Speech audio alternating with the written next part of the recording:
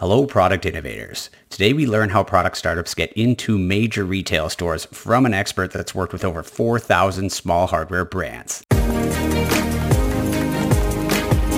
You're listening to the Product Startup Podcast, the show that helps bring your product idea to life by chatting with successful inventors, product developers, manufacturers, and hardware industry professionals. Our goal here is to get to the bottom of what makes a product successful, from initial idea to getting your product on store shelves. We're taking you step by step to build a functional product and scale your product business. Hosted by Kevin Macko, one of North America's leading experts on hardware development for small product businesses.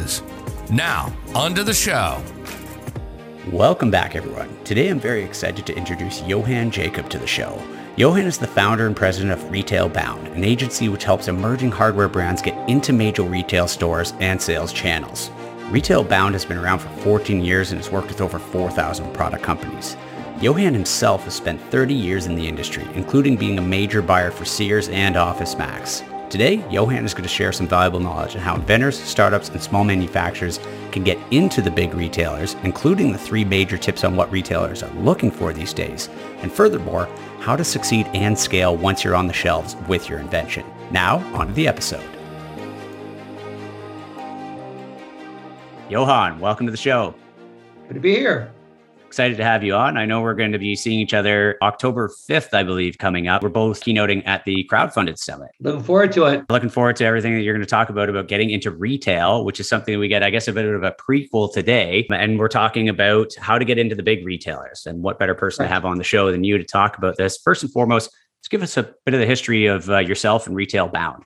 Sure. So I've been in the retail industry for about 30 years. Started when I was 2 years old. Don't let the gray hair fool you. Started selling products as a manufacturer to retailers all in the United States. Probably made more than my fair share of mistakes because I didn't have a retail bound kind of guide me along the way. Did very well, but it took me some time. Then became a large retail merchant for 2 different billion-dollar retailers. Saw the good, the bad, the ugly when it comes to how vendors work with retailers like myself. And then I started a company about 13, 14 years ago, helping young brands learn how to scale their products into retail the right way. That's amazing. And now you're all over the place. All over the place. We have offices here in the U.S. as well as in London. We have about 20 folks on both sides of the pond, and we've helped nearly 4,000 brands around the world get retail ready and placed in retail in some form or fashion.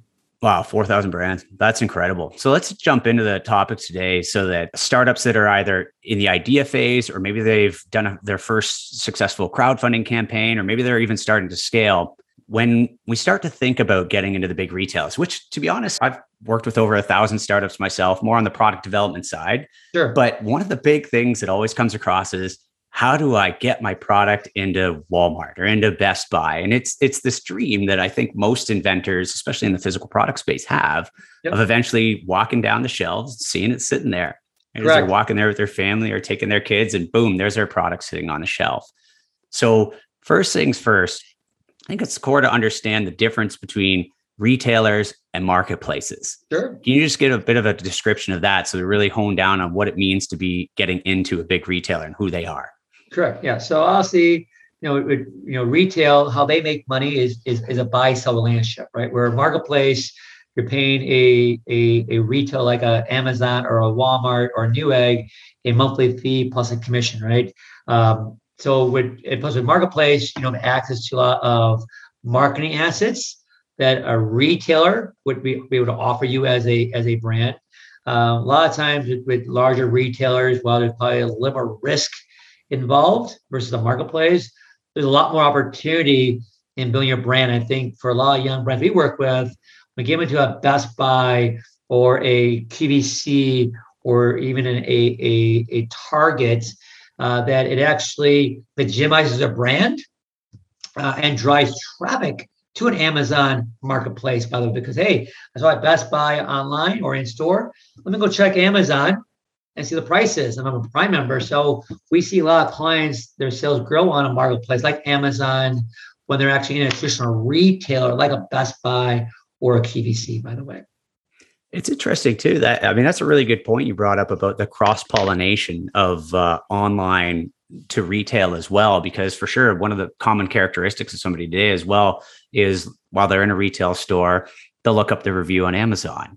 Or while they're in Amazon, they'll say, well, I wonder if I can go touch and feel it and see it in my neighborhood Best Buy or whatnot. So it really creates a lot of brand value, let alone the fact that you can use that as a feather in your cap to say, we are now selling in Best Buy, meaning that, and I really think it's important, that differentiation you made between marketplace and the retailers. The retailers basically have ultimate control. So one of the nice things, if you are in one of these big retailers, at least at a minimum, what the market knows is that that retailer trusts to buy your product. They think that you're of a certain caliber, a certain minimum threshold, or they think it's a valuable enough product for society, for their buyers, whatever else, that they were willing to put it on the shelves.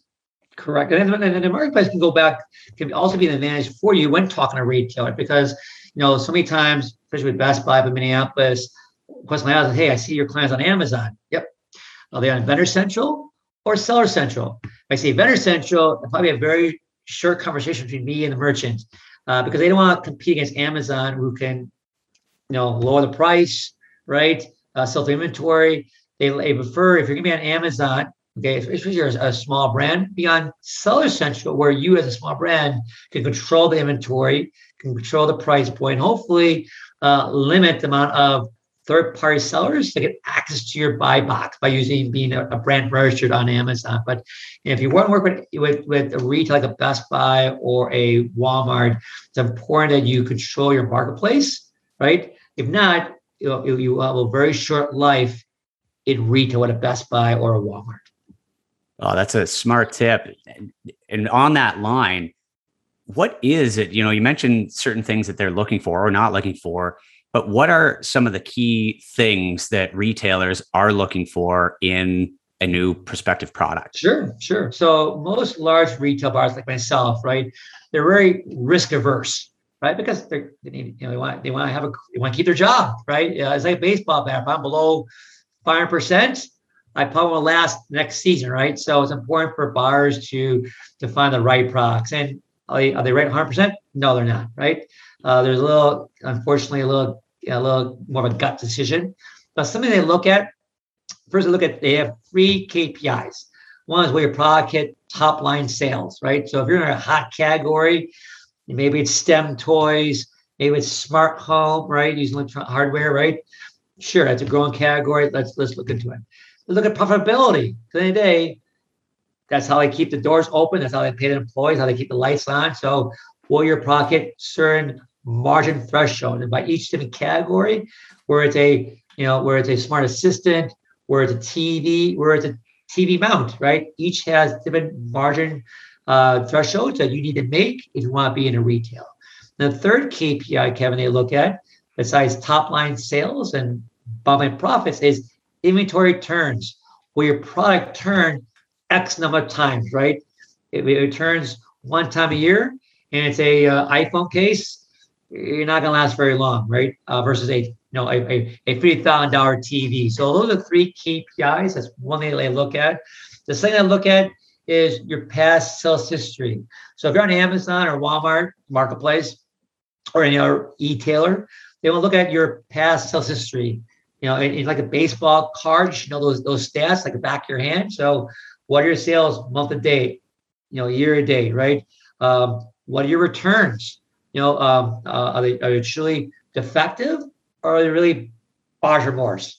If it's either or, what are you doing as a vendor or a brand to lower that return rate? Because buyers, they want to sell product and keep it sold. Their products keep coming back to the retailer because it's defective or because they're not happy.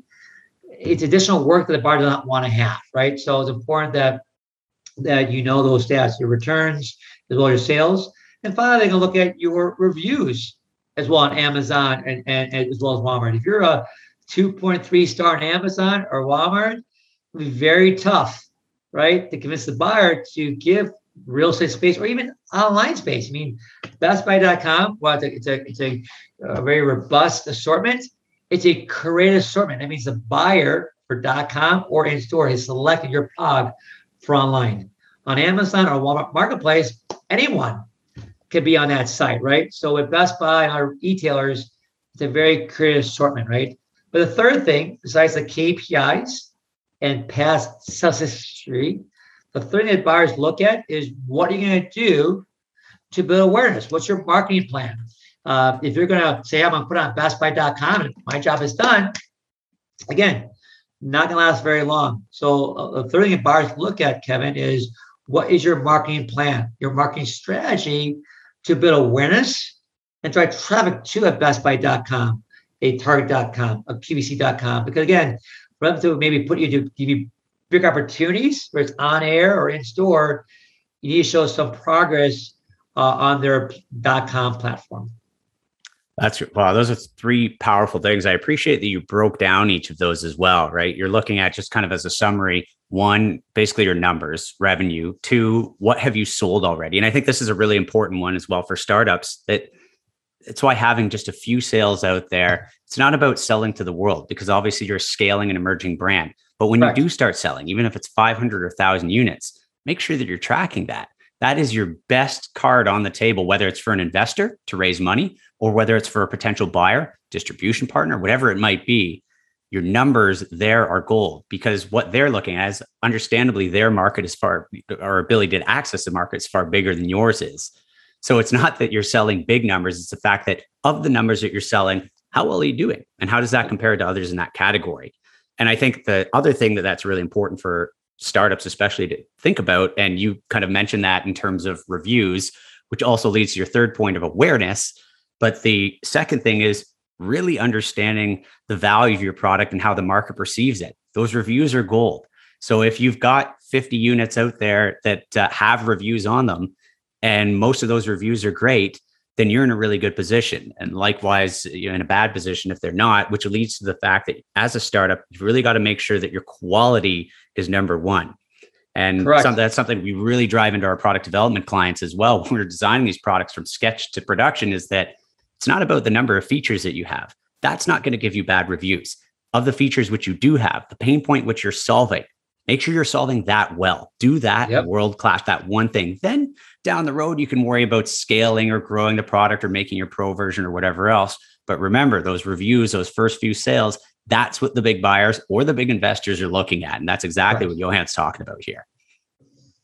100%, my friend.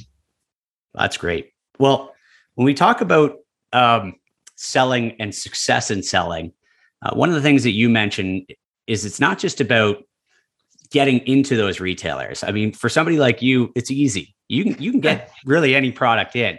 But the big thing is, how does that sell through and how does it scale? And I think that's something that you focus on right from the early phases of getting somebody into the retailers. I want you to talk a bit about that so that people don't just think about getting into the stores, but think about how to crush it once you're actually into those stores. Yeah, that's really that third point, that marketing. I think it's where a lot of young brands fall. I think they're so excited about getting the product placed in retail, where it's online or in store, in print, or on air, as the four verticals of retail.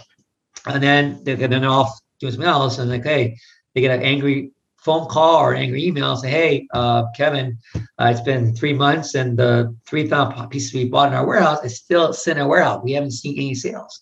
Retail like Best Buy, they've told my clients, we will provide you a platform, right? It's up to you to succeed. Best Buy, the large merchant, isn't going to, if you're Sony or Samsung, they're going to spend a lot of time with the merchant. If you're a one SKU brand out of London or Hong Kong, you're not going to get a lot of face time. It's up to you to kind of be self-motivated and figure out what are the right levers, both internal on your own team, as well as external, because Best Buy and other retailers typically have various marketing. It could be pay-per-click, email blast, paid reviews, other things to drive traffic both online in store. So I tell a lot of brands, you got to think about the post-sales support, the post-sales marketing. Get the product on Best Buy or another retailer, that's great. That your job has just begun. Now the hard part begins. And it's an incredible platform to scale. And that's why it works. And that's why so many, especially many of your clients, have been able to create even multi-$100 million brands. It's because they understand they've got this brand value by being the Best Buy or the Walmart in-store or even the Walmart online. Like you said, even though it's just a marketplace, there is still brand recognition there. So you've got the world at your fingertips. Hopefully you've created a great product. You've got even just a few great reviews.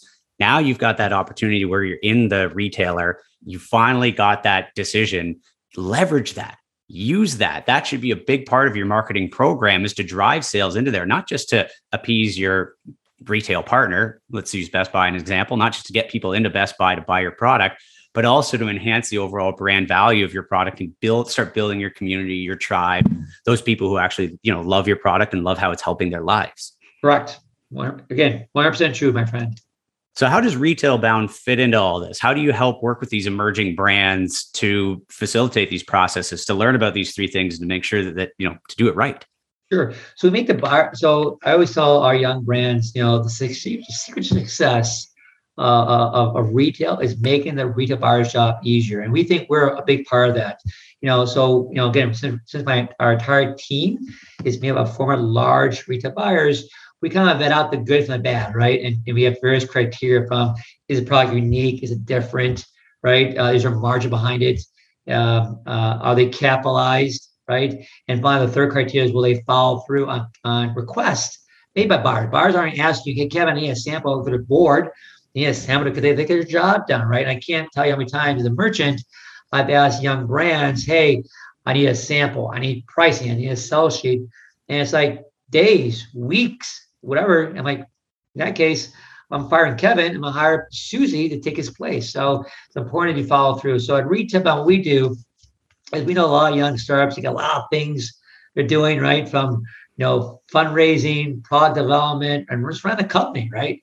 So our job is to take that work, some of the retail work, off the plate, at least on the interim. Most of our clients stay with us for a year, 2, 3 years. What we do is basically, Kevin, is we help young brands get retail ready. So develop their strategies from pricing to logistics to marketing. Then once that's done, and we feel they're retail ready, because in retail, like a job interview, we don't get a second chance of making a first impression. So then we have about 200 sales agents, about 40 distributors that help us, our brands, cover all types of retail in North America as well as in Europe. We start knocking on doors, literally and figuratively. Once product placed in retail, our job is to do the marketing. Again, a lot of our young clients have the resources or the experience, right, to work with the retailer on marketing and driving awareness, whereas in-store demo events, whereas doing a campaign online to drive traffic to a retailer's website. One of the things we do at Retail Bound to help drive repeat POs, to help our client expand shelf space. So maybe they get their first gen online today. Next year, they get Gen 2 in store, right? And if I continue my job correctly, our client will continue to be a long-term brand with that retailer. Because you see a lot of young brands today, Kevin, here today and out tomorrow. Our job is to keep that brand in retail as long as possible. That's amazing. And that stuff's super valuable, because the whole concept of retail, it's not simple. And even just getting into retail is not just about getting into any retailer. They all have different nuances. They all have different strengths and weaknesses, pros and cons, as well as just the whole methodology and processes all behind it, and making sure the strategy all matches for each unique product, because every product's different. Every product has different methods that it will need for its own thing. So, really appreciate what you've done over the last 13, 14 years, building this thing up to really help people with that scaling step, because that can truly create, an empire out of a product, whereas it, may just sit stagnant without it, or you may be really limiting your potential by not thinking about, well, what are some of these options? And I know as well, Johan, you deal with not just retail, but you're getting into Amazon sales and all sorts of other things as well, really looking at the best avenue or avenues for somebody to scale their product after they've had a little bit of early success. That's correct. We have clients to help in both B2C, like a Best Buy or a QVC, but we also have clients in B2B, like contract or hospitality. Our job is help our client expand mobile income stream, because in retail, it could take 2 months to 12 months. It depends on certain variables I can't control, such as, say, the buyer's already made a decision for 2021, see next year, or the buyer is over inventory. Like us, we all have checkbooks. So as a buyer, there's no unlimited money tree, right? Or they have similar products already on the shelf and they're very happy with the current assortment, right? So while we're trying to get a buyer to move forward, our client, we look at other verticals like B2B. We've seen a lot of our clients see success in the contract, hospitality, healthcare, other verticals, while we're waiting for a retailer to come back to us. That's great. Where can people find out more about Retail Bound? They go to retailbound.com or shoot us an email at info@retailbound.com. And as always, I'll put all the links into the show notes. So if you're listening, check it out, no matter what platform you're on. Johan, really appreciate you being on the show to share some words of wisdom about getting into the big retailers. So thanks again. We'll looking forward to talk to you and see you at the Crowdfunding Summit coming up. Likewise. Thanks for having me, Kevin. Thank you. Take care. Thanks for tuning in to this episode of the Product Startup Podcast, the show that teaches you what it really takes to bring your product to market and turn it into a big success. This podcast series is brought to you by Mako Design and Invent, the original and leading firm in North America to provide global caliber end-to-end physical consumer product development to startups, inventors, and small product business clients. If you're looking for product development help on your invention, head over to makodesign.com. That's MAKO design.com for a free consultation from one of Mako Design's 4 design studios from coast to coast. Thanks for listening and see you next time.